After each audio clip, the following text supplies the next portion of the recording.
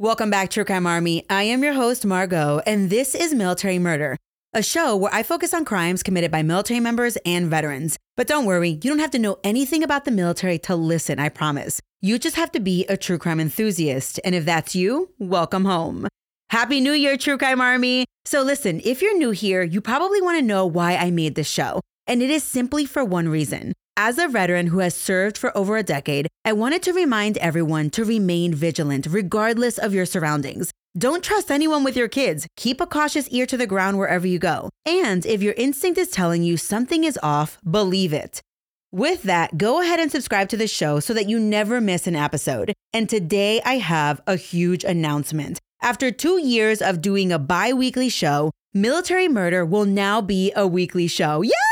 I know, I cannot believe those words are coming out of my mouth, but it's official. I am back to a weekly show. So if you've missed the show and got kind of behind because it wasn't released as often as other shows, make room in your ears because I'm officially back. I am more excited than you are. Many of you have been clamoring for a long time now for more episodes, and this year I deliver. All right, that's enough of that. If you're listening to today's episode, you are eager to learn more about Israel Keyes. And as I close out this mini-series, you may be even more shocked than in any other part of Israel Keyes' story. Join me today as I wrap up the life of Israel Keyes, his other crimes, and some unsolved cases that may be connected to Israel Keyes himself, but we'll never really know. Now, let's dig in. Military Murder is an independent project and is not endorsed by the Department of Defense or any military component. The views expressed are those of the host. The content of this podcast is not meant to be legal or medical advice. Warning, this episode contains graphic details of murder and is not suitable for young listeners.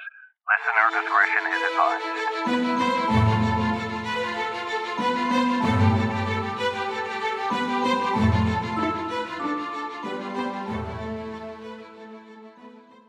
Stuff my name is attached to, the more likely it is that somebody's gonna try to do some kind of stupid freaking TV special, or you know how it is nowadays, like with all this true crime bullshit that people are obsessed with, and that's I'm not even so concerned at this point about. In listening to that soundbite of Israel Keyes, it's a little bit comical to say the least, considering that there are books, documentaries, and now podcasts about this guy. But I guess this true crime bullshit, that's how life goes. As we close out Israel Keyes, and I hope to never think of this guy ever again, I want to start with some good news before getting to the bad news. On December 12th, 2012, the two Texas police officers who were key to taking down Israel Keyes, if you remember, just to jot your memory, those cops were Brian Henry, who found the car at the hotel, and Stephen Rayburn, who put out the bolo. Well, these two men were honored for being badasses. According to the book Devil in the Darkness, both officers also received a special letter of recognition from the Chief of Police of Anchorage. And I wanted to put that part up front because these men quite literally stopped, presumably, one of the scariest serial killers of our time. And all because they were alert to a bolo. And let's not even talk about how Henry randomly found a white Ford Focus parked in a motel parking lot. Like, what are the freaking odds? Anyway, remain vigilant. So, take a listen. I do want to continue to cooperate. I'm having some issues as far as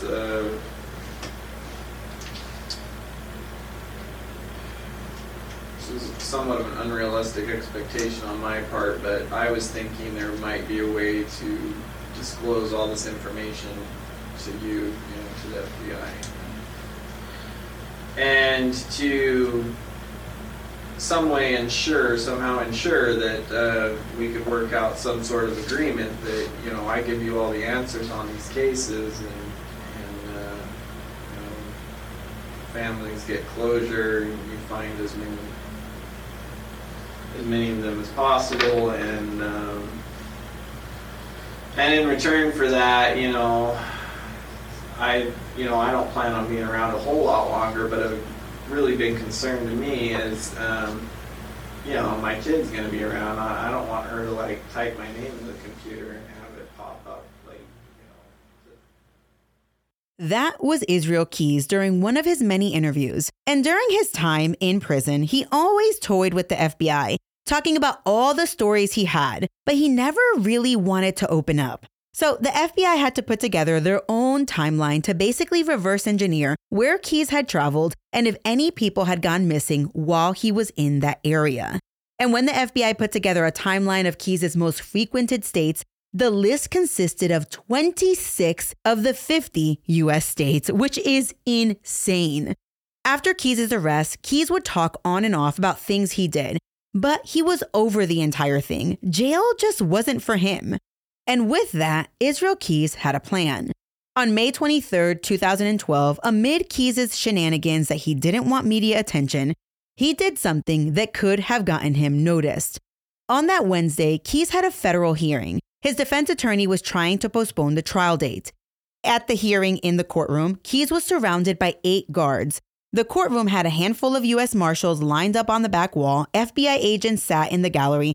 All the while, Israel Keyes wore shackles and handcuffs with a belly chain. And it was during this hearing that Keyes made a run for it.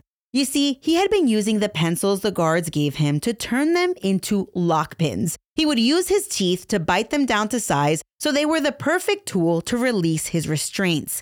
And while he had been transported from the jail to the courthouse, he had basically been jimmying his cuffs and shackles. By the time he arrived in that courtroom, his restraints were more or less there just for show, because unbeknownst to everyone else, they were already unlocked. So, how did he keep them from opening, you might ask? Well, he had been storing up the plastic wrap where they had been giving him his lunch sandwiches in. Yup, Israel Keyes used saran wrap.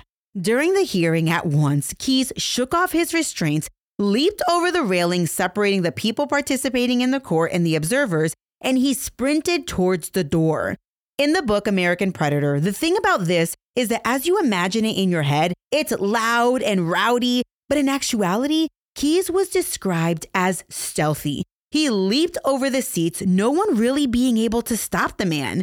And while not one person could physically take him down, it took the power of a taser to finally stop Israel Keyes and keep him from quite literally escaping federal detention. All the while, his attorney and the judge watched in absolute horror. I mean, in reality, did he think he was going to get away? Maybe not. But this clown that didn't want a circus was surely creating one anyway. After this, Keyes' prison cell was searched. They found unmailed letters to his brother where Keyes admitted to being a serial killer and said things like, quote, "They can't convict a dead man." They also found other writings where Keyes also wrote of 6 victims, 3 of which were later identified as Samantha Koenig and the Couriers. Well, after this escape attempt, security got even stricter. And on September 11th, the Alaska Department of Corrections found Keyes guilty of, quote, "possessing an object which had been modified to act as a handcuff key," end quote. According to the book Devil in the Darkness, Keyes was sentenced to 60 days of punitive segregation, but 45 of those days were suspended. So in essence, Keyes got a 2-week sentence. The sentence began on November 28th, but even segregation couldn't save this guy. Because on December 2nd, 2012, just 10 months after he had killed Samantha Koenig, Israel Keyes was found dead in his prison cell. Israel Keyes had warned of a possible suicide. His ex-girlfriend Tammy was concerned that he was actually going to do it. And in fact, even the prison feared that Keyes would take his life, which is why they put him on suicide watch months prior to his suicide. Suicide watch included giving this guy a special gown and a suicide blanket. But during that time, Israel Keyes met with the prison psychiatrist and was eventually removed from the suicide watch list. Many of the FBI agents directly interviewing Keyes and who had built a relationship with him and they were overseeing the case, they had warned the guards to be extra careful to not give the man anything that he could use to escape or injure himself. But somehow, this inmate in isolation who now wore red to indicate he was a danger to society, not just outside of prison, but also inside the prison walls, well, they had given him razors. They had given him razors to use to shave his face. The thing is that a smarty pants like Keyes, well, he began to remove the blade from the handle. And voila, now you had an extremely dangerous inmate with a deadly weapon. When they found Keyes' dead body, they determined that Keyes had killed himself using a razor blade and a noose. On the wall next to his bed, Keyes drew 11 skulls on the wall in his own blood. Underneath one of the skulls, it read, "We are one." In addition to the skulls, there was another picture. It was a circle. Inside the circle, there was a star, and inside the star, there was like a lamb with straight horns. Also on the wall, written in blood, was one word, Belize. When they discovered Keyes' body, they discovered that under his body, there was a letter written by Keyes, but soaked in blood. It took a lot of time for them to dry out the letter and attempt to make any sense of the writing, but apparently there was no rhyme or reason to the letter. I will read this letter in a bonus episode if anyone's interested, in case you are just curious about what a serial killer rambles about. After his death, an investigation was conducted, and it was determined that on the night that Keyes died, he visited the law library at 7 p.m. He was there for 2 hours and then returned to his solo cell at 9 p.m. Keyes, it's unclear if he already had his weapons prepared or not, but he had placed the razor blade along the long end of a pencil, and with that, he slit his left wrist. This occurred between 10:12 and 10:24 p.m. Keyes then used 2 cups and milk cartons to catch the blood, so as to not create a bloody, noticeable mess on the floor.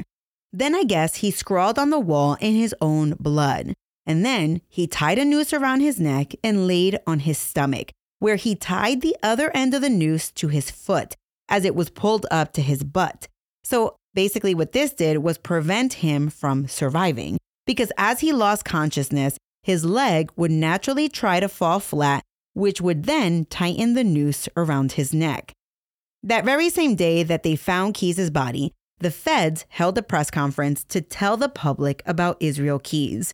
Now that the man was dead, there was no need in keeping his crimes or their connection a secret. In fact, now, without Keyes, they would need the public's help to solve any unsolved cases possibly connected to Keyes.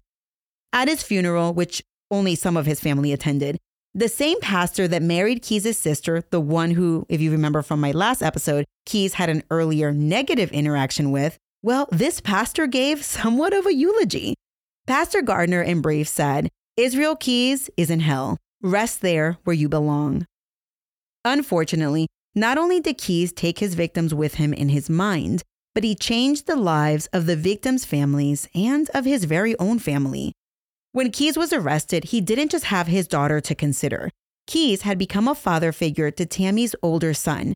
Sadly, when Keyes was arrested, that stepson he had, well, Keyes' arrest hit that young boy hard. And the news of Keyes' death hit this young man even harder. In fact, the year after Keyes' suicide, Tammy's son, Keaton, 20 years old at the time, he chose to complete death by suicide. It was truly tragic.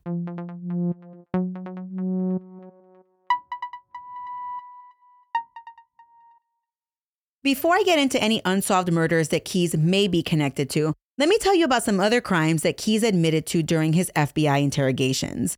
I do want to point out that in putting their timeline together, the FBI determined that there was a telltale sign of when Keyes was committing a crime. Whenever he was about to commit a crime, he turned his cell phone off and took the battery out. Keyes himself admitted to doing this. And this then created kind of a calling card via Keyes' cell phone records. During his interrogation, Keyes admitted to one of his very first personal crimes. He told authorities that it was either 1996 or 1997, but after his family moved to Oregon, Keyes visited a beach near the Deschutes River. At the river, he hid in the woods wearing just swim trunks, waiting for the perfect victim. And that's when he saw a couple of young kids floating down the river in inner tubes. A girl in the back had been separated from her friends, and she was floating all by herself. When Keyes, a teenager himself, 18, 19 years old, emerged from the woods and snatched the girl right out of the water, inner tube and all. The victim was also a teenager. Keyes then took the girl into a bathroom where he tied her up and raped her. Keyes stated that despite the circumstances, the girl was very kind to him and actually tried to convince him that he was so good looking that he didn't have to go through with it. She might actually consider dating him under different circumstances. The victim somehow convinced Keyes to let her go, and she said she would never tell a soul. And Keyes, after raping the young girl, well, he let her go. The girl never reported it that anyone knows of, and the FBI would later analyze this and wonder if Keyes was stunned by the girl's lack of fear. which really seemed to fuel his need to kill. After admitting to this kidnapping and rape, Keyes told authorities that after he let her go, he felt great regret. Not regret that he kidnapped her and raped her, but regret that he let her live. Keyes also confessed to that one time in the military when he raped an exchange student while he was in Tel Aviv. In that case, it appeared that he met the exchange student, they hit it off, and she told him where she lived, and she may have invited him back to her room. Keyes went back to the room with the girl, and they were hanging out, and then he said he raped her. He actually called it an outrage rape. Then there was a time that Keyes almost committed a quadruple murder. Yup, Keyes admitted to a time in the spring of 2011 where he was eager to kill. So he rode his bike down to a park in Anchorage. It was 10 p.m. He was trying to target some lovers in a car. His plan was to snipe them out. He wanted to test out his silencer. So he's sitting in the woods like a creep. He had his sights set and was ready to pop the couple when in drove a police cruiser. The cop got out and went to talk to the couple in the car. Keyes, at this point still hiding in the woods, had a decision to make. Should he pop all of them and call it a night? Sure, he thought to himself, why not? But then, as he prepared, suddenly another police cruiser came bopping along. At that point, Keyes decided it was too dangerous to kill 2 cops and 2 civilians. So he aborted the plan and left. After this, Keyes got himself a police scanner so that he knew exactly what cops were up to when he was committing his crimes. And you might recall that he was wearing his police scanner in his ear when he abducted Samantha. In addition to confessing to rapes and the times he wanted to kill, Keyes confessed to bank robberies and arson. One bank robbery he admitted to was a bank robbery in Tupper Lake, New York on April 13, 2009. Police were able to pull the footage for the Community Bank bank robbery, and it showed a man covered from head to toe with a scully wearing a zip-up hoodie, carrying a gun.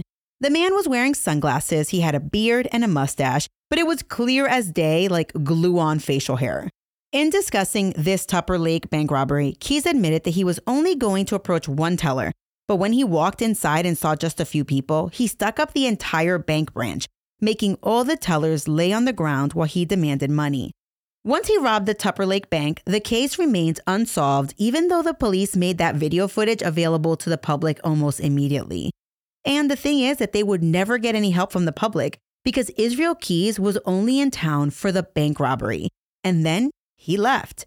On this trip is where Israel Keyes would eventually conceal the kill kit in Vermont, the same kill kit he used on his hit on the couriers a few years later. The thing about these bank robberies is that that's how Israel Keyes funded his entire travel.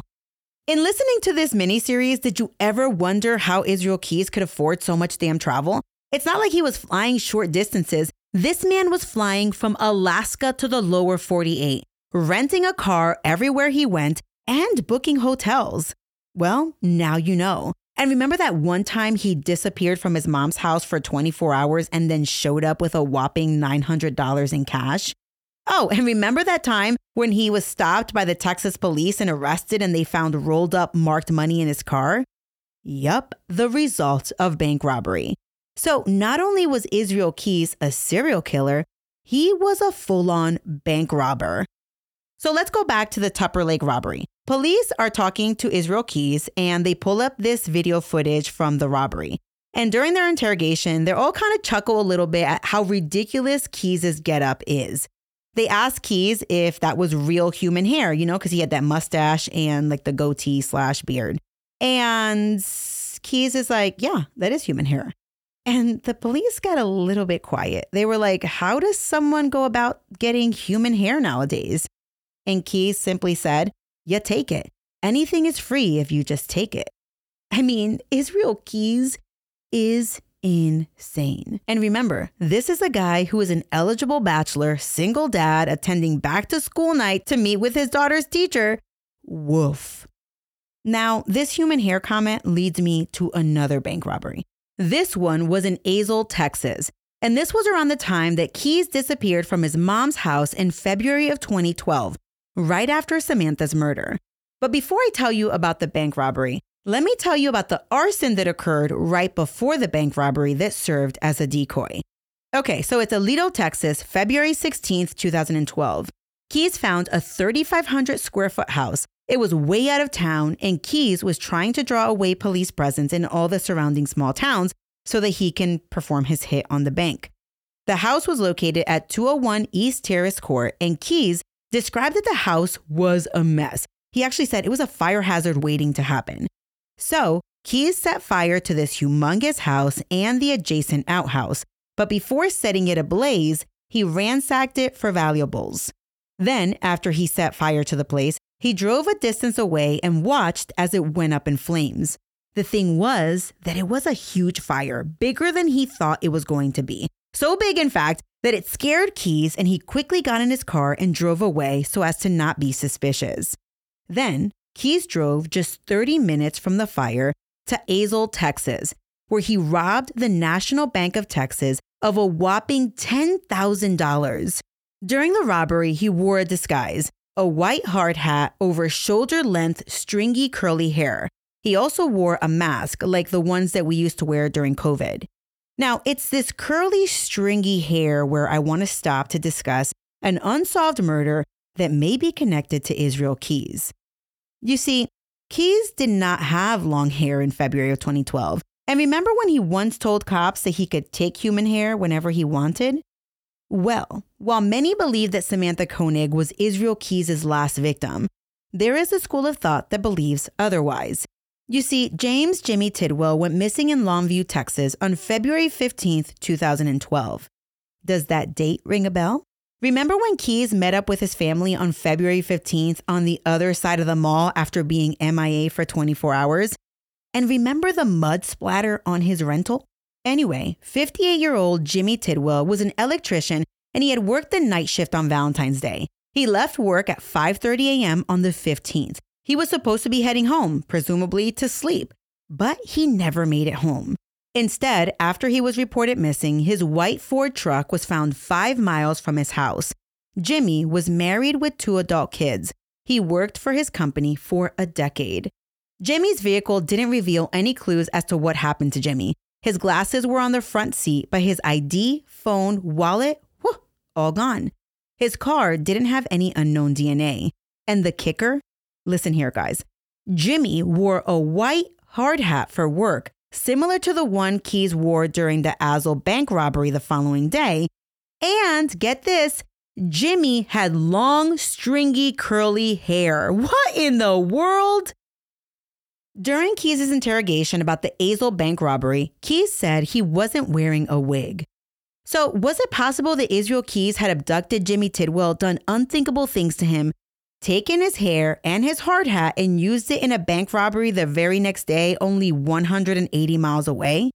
Yep, it's possible, especially considering from when he picked up his rental to when he returned it, the rental car, had close to a whopping 3,000 miles on it.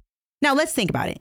Israel Keyes picked up the rental in New Orleans. He drove to Dallas, Texas to visit his family and then drove to Houston to the airport. A quick Google map shows that from New Orleans to Dallas to Houston is only 750 miles. So what did Keyes do to put that extra 2,200 miles on the rental?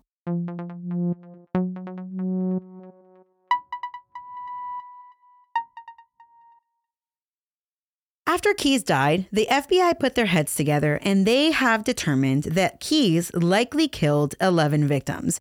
Here's an audio snippet by FBI Special Agent Jolene Godin.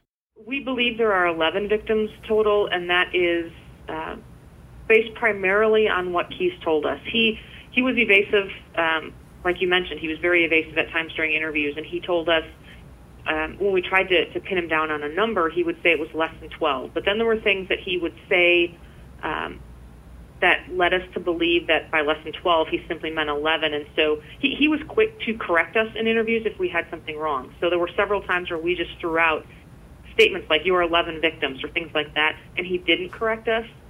So based on that and some just additional things that he said, we believe the number is 11. So the FBI thinks that Israel Keyes has 11 likely victims. But the question is, are there more or are there less? Let me tell you about some mysterious unsolved murders that occurred in Israel Keyes' town when he was just a teenager. Julie Harris was a 12-year-old double amputee who went missing from Colville, Washington in 1996, when Keyes was still living there. Julie was special because she was famous. She was a gold medalist for the Special Olympics in the sport of downhill skiing. Well, on March 3rd, 1996, Julie left her house and was never seen alive again. Authorities searched and searched and searched. And a month after her disappearance, Julie's prosthetic feet were discovered by the river. And then, a year later in 1997, Julie's remains were found 3 miles from her house in the woods. And then there was a double murder of a mother and daughter. In June of 1997, police responded to the scene of a fire at a trailer in Colville, Washington. Once the fire was put out, authorities discovered the remains of Marlene Emerson. The fire was a result of arson. The thing was that while Marlene was found dead inside the trailer, her 12-year-old daughter was nowhere to be found. 12-year-old Casey Emerson became a missing person until her remains were found the following year in 98 in the woods near the Kettle Falls, 13 miles from Colville. The thing is that these 3 murders are still unsolved today, but the mysterious murders in Colville surprisingly stopped after Keyes left in 97. During his confessions, Keyes never confessed to these Colville murders, but he did say that he would occasionally start arsons to cover up murders. And he once admitted that the first arson he ever committed was the arson of a trailer. While Keyes never gave names, he did confess that there were at least 4 bodies in Washington state. There was a double murder and then 2 separate murders that happened close in time. He admitted that 2 of them he had murdered right after he left the military between summer of 2001 and 2005, and the pair that he killed, he said, had been together similar to the Couriers. I mean, clearly Keyes knew exactly who they were and when he killed them, but he was toying with the FBI at this point, I imagine. And then he said that there were 2 more Washington victims that were not together, killed in different attacks. Those occurred from summer of 2005 through 2006. Now, Keyes admitted that 2 of the 4 Washington bodies had been disposed of in Lake Crescent using a boat he had purchased. I know the FBI searched the boat, but I didn't go down that rabbit hole because then this miniseries would turn into a gazillion episodes. In trying to find any unsolved double murders in Washington, police found something that appeared to match where Keyes would have been at the time of this double murder. And when they checked Keyes' cell phone records during the time of the unsolved double murder, the telltale sign was there. During the time of the murders, Israel Keyes' phone was off and there was a dark spot in his cell phone record. The double murder occurred in July of 2006 on a hiking trail in Washington. The victims were 56-year-old Mary Cooper and her 27-year-old daughter, Susanna Stoughton. They had been hiking the Pinnacle Lake Trail in Mount Baker Snoqualmie National Forest. They had initially planned to hike on Mount Pilchuck, but they must have changed their mind last minute, which cost them their lives. At roughly 2:30 p.m., a couple hiking the Pinnacle Trail found the mother-daughter duo hunched over and dead. They were 2 miles from the trailhead. They had each been shot once in the head with a .22, and then it appeared that their bodies were posed. They were no longer on the trail, but their bodies weren't hidden. They both had backpacks with cell phones and wallets, and none of their belongings had been robbed. This case stumped everyone. They couldn't figure out who killed these women, and the case remains unsolved today. And well, Keyes' phone was blacked out when these 2 women were murdered. And guess what? The hiking trail was roughly 180 miles from where Keyes lived in Neah Bay when the women were murdered. Keyes alluded to a victim in New York. He said, "There's one in New York," but he wouldn't give a name. In a press release, authorities said that Keyes admitted to kidnapping a woman on April 9, 2009, from an East Coast state, transporting her through several states to upstate New York, where he buried her body near Tupper Lake. When authorities looked at victims' names found on Israel Keyes' computer, there was the name of a missing person on the East Coast. The name was Deborah Feldman. When authorities asked Keyes about Deborah, he said he didn't want to talk about it. So who is Deborah Feldman? 48-year-old Deborah Feldman was a sex worker from Hackensack, New Jersey, who went missing on April 8, 2009. Sadly, her body has never been found. After Keyes' death, the FBI reported that they believed that Keyes was responsible for Deborah's disappearance, and the news came as a shock, but also as a relief to her estranged husband, and Deborah's son, who always wondered what happened to his mother. To this day, Deborah's body has never been found, and but for alluding to a victim in the East Coast on the same day-ish that Deborah went missing, Keyes didn't reveal anything else. And then there was a Google search on Israel Keyes' computer. The Google search was Missing Person, Indiana, June 2011. This Google search clearly intrigued the FBI, and when investigators did their own Google search, they found a missing co-ed, 20-year-old Indiana University student Lauren Spear, who went missing from Bloomington, Indiana on June 3, 2011. Side note, IU Bloomington is my law school alma mater, so in researching Lauren's case, it was bone-chilling to know I have frequented the very same bar that Lauren did before she went missing. And I graduated from IU in 2009, so just 2 years before Lauren went missing. And the thing about this Google search on Israel Keyes' computer is that he confessed that he traveled to Indiana staying with his mom during the summer of 2011. In fact, he was on his way to kill the couriers when he stopped by his mom's house. And remember, the couriers went missing on June 8th. That's only 5 days after Lauren went missing. And the FBI confirmed Keyes' Indiana travel when they caught Israel's rental car going through 3 toll booths in Indiana in June of 2011. Again, when the FBI brought up Lauren Spears to Keyes, he simply laughed and said, quote, "That's how hard it's going to be for you guys to figure it out," end quote.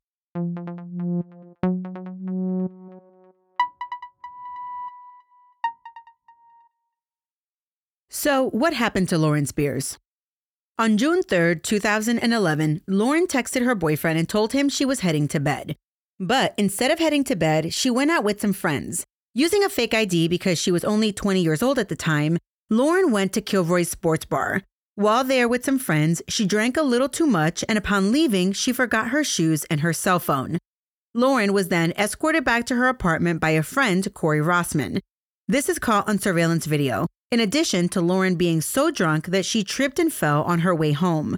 Once they arrived to Lauren's apartment, there was a confrontation between people who knew Lauren and the man she was with. Presumably, they thought he was trying to take advantage of a drunk Lauren. A few punches were exchanged, and eventually Lauren headed back to Corey's apartment with him, which was about a 5-minute walk from her apartment complex. Back at Corey's place, his roommate was up studying, and the roommate put Corey to bed after Corey threw up. The roommate then told Lauren to sleep on the couch, but she refused and went to one of Corey's neighbors' apartments instead. That person said that Lauren stayed there for a little bit and then walked out of the apartment, presumably on her way back to her own apartment. It was now 4:30 in the morning. When this witness looked out, the last time he saw Lauren, she was on the intersection of 11th Street and College Avenue. The next morning, after attempting to make contact, Lauren's boyfriend reported her missing. And then, all of the men connected to Lauren stopped cooperating. When Lauren went missing, she was 4 foot 11 inches tall. She weighed in at 95 pounds. She wasn't wearing shoes, and she was without a cell phone. Sadly, Lauren's family is still waiting for answers. And you have to remember, Lauren went missing on June 3rd, so it's not a typical packed college campus at this point. Most students were home on summer break, so I imagine the streets were pretty desolate when she went missing. And on top of that, it was 4:30 in the morning. There are so many cases like this, missing people around the country, and the FBI has to comb through and figure out if Israel Keyes could be connected to any of those disappearances. The crazy thing is that Israel Keyes talked a big game, but he did admit that while initially he didn't want fame, towards the tail end of it, he craved it. He constantly Googled the missing people's names to see what was being said in the media. In the end, Israel Keyes mocked BTK for apologizing for what he did when his case went to court. And I believe that Keyes didn't want to apologize, but he also didn't want his daughter to see him not apologizing. So he took his own way out. One of the things I haven't covered, and I won't be covering because I didn't dig too much into it, but when authorities searched that house that Keyes owned in upstate New York, they added a new classification to Keyes' investigation, and that category was terrorism. The funny, not so funny thing about this serial killer Israel Keyes is that he talked a big game, once saying, well, I'll let you hear it for yourself. Right. My concern, the problem is nowadays, the more stuff my name is attached to, the more likely it is that somebody's going to try to do some kind of stupid freaking TV special, or you know how it is nowadays, like with all this true crime bullshit that people are obsessed with, and that's I'm not even so concerned at this point about because so far I feel like we have been able to work within the guidelines of what we both said we would, but I am concerned about that, about someone connecting the dots on this. And the truth of the matter is, Keys was going to be a topic of true crime stuff, whether he took his life or not. But after his death, once they released the videos of his interview, it left too much to the imagination. Another crazy part about Keys after he got caught was his lack of remorse. In fact, during his confession, he once said his greatest regret in life was not killing more people while he had the chance. Of his victims, Israel Keys called them his people and claimed that they belonged to him.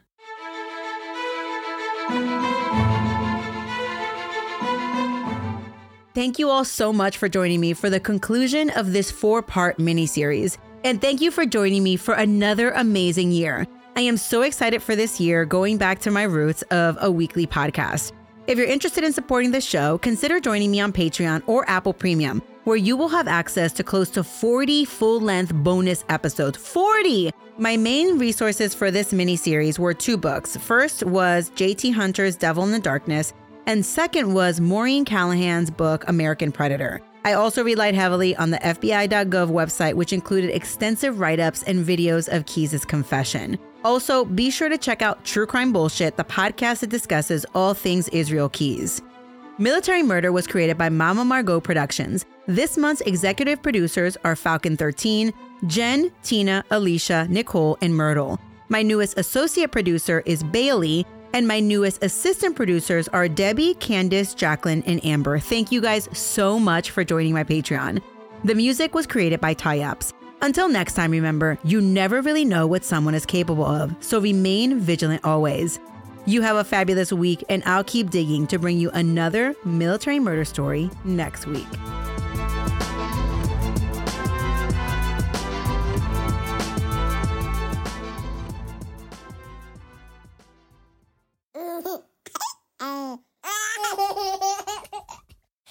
Mama's working on her podcast. I don't want to.